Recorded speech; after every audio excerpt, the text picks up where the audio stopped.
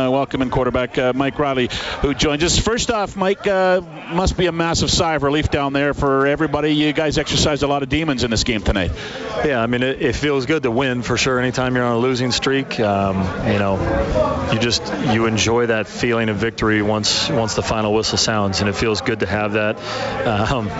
I don't know if we've ever had a stretch, and if we have, it's been a long time since. It took that long to get in the end zone. So once we, broke the seal and got that first touchdown across, that felt good, but knew that we needed more, and our guys did a great job of continuing to put points on the board. So all of that feels good. It feels good to get a win when we needed it, maybe build a little momentum, and but there's things we got to clean up. We understand that it wasn't a perfect game. We hurt ourselves early in the game, had a couple of turnovers, had one drive end, because of penalty.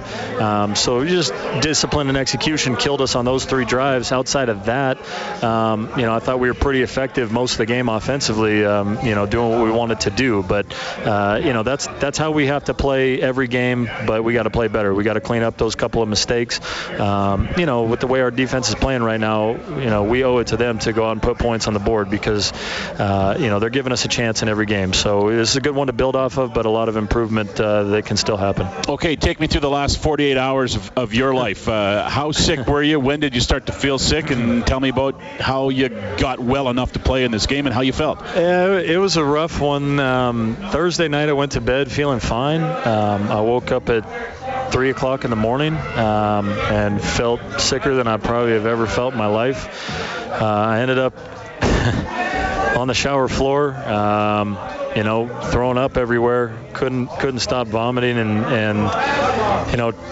didn't get any sleep that night. Got back into the bed a couple hours later and was still, throwing up, still sick the whole morning. Finally got a little bit of sleep and woke up, and my biggest concern was that I didn't want to get anybody else sick. I was happy that, I still had 24 hours because I knew if anybody was feeling the way I was feeling on game day, they weren't going to be able to make it in. So it was more just me not being at the building was to keep everybody else from getting sick. After talking to the doctor, went to see the doctor at the hospital and found out, it should be cleared up in 36 hours and woke up this morning feeling pretty good, was able to get some food down and hopefully I didn't get anybody sick on our team. If a couple of Red Blacks got sick, I don't feel that bad. But it doesn't matter, right? Yeah, that's okay. Yeah, I was going to say high fives are good, but make sure you wash your hands afterwards, right? Yeah, for sure. So it was a crazy couple days, but, Kevin did a great job. Day 4 at the walkthrough when I wasn't able to be there, keeping the guys locked in, making sure that we got the work done that we needed to do, because that's not a day off. That's a day where we really clean up all the last-minute adjustments. I was on the phone most of the evening last night with Jason, just making sure we were on the same page with things, and Jordan, the quarterback coach, and I really felt like, they got me the information that I needed to be prepared for the game, and our guys knew.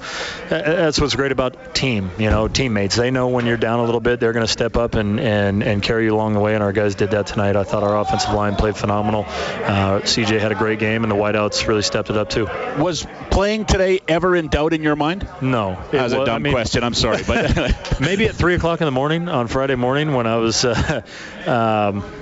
stuff was coming up and I couldn't keep it down, but I knew there was enough time where generally that kind of stuff, 24 hours later, you feel a lot better. So just thankful that was the case, but I don't think there was going to be anything keeping me out that field. That was a big game. We needed that win, and that just makes next week even bigger. So, you mentioned, and we were talking about this, and I know Jason said this, and I've brought this point up. This was a complete game you guys played, and you mentioned how everybody seemed to step up and play, but Coach Moss made a comment yesterday that something about as coaching, so everybody's looking at this and trying to find an end to it, and everybody's looking in the mirror, and he said that as a coaching staff they went through some of the things that you did and sort of pulled out some of the stuff that maybe you guys weren't working on or it hadn't been quite as successful as you wanted to. Was there a lot of those kinds of adjustments in your game planning coming into tonight? Yeah, I mean there is for sure, and every week there is.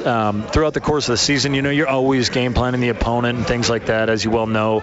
But when you go through a difficult stretch offensively like we had, when you're riding high and you got a lot of momentum and you're playing well, you feel like, man, we can make anything work, and you really pick apart the other team's defense to try to find any advantage you can get, maybe some shots that you can take, and you create new plays that your guys aren't as used to running, but you're confident in the ability of your guys and their understanding to be able to do it. On the flip side, when you start to lose and you're not playing well offensively and you go through a losing streak, everybody starts to look at stuff, as the quarterback, you start to go, man, what am I struggling with? Why am I struggling? How do I get better? The wideouts, you start looking at what routes do they run better than others? Why are we unsuccessful in certain areas? And you do try to, instead of the game plan being how can we attack this defense based on their weaknesses, it turns into how can we attack them based on our strengths, and so there's got to be some give and take with that for sure, of course, and you always want to have a good blend of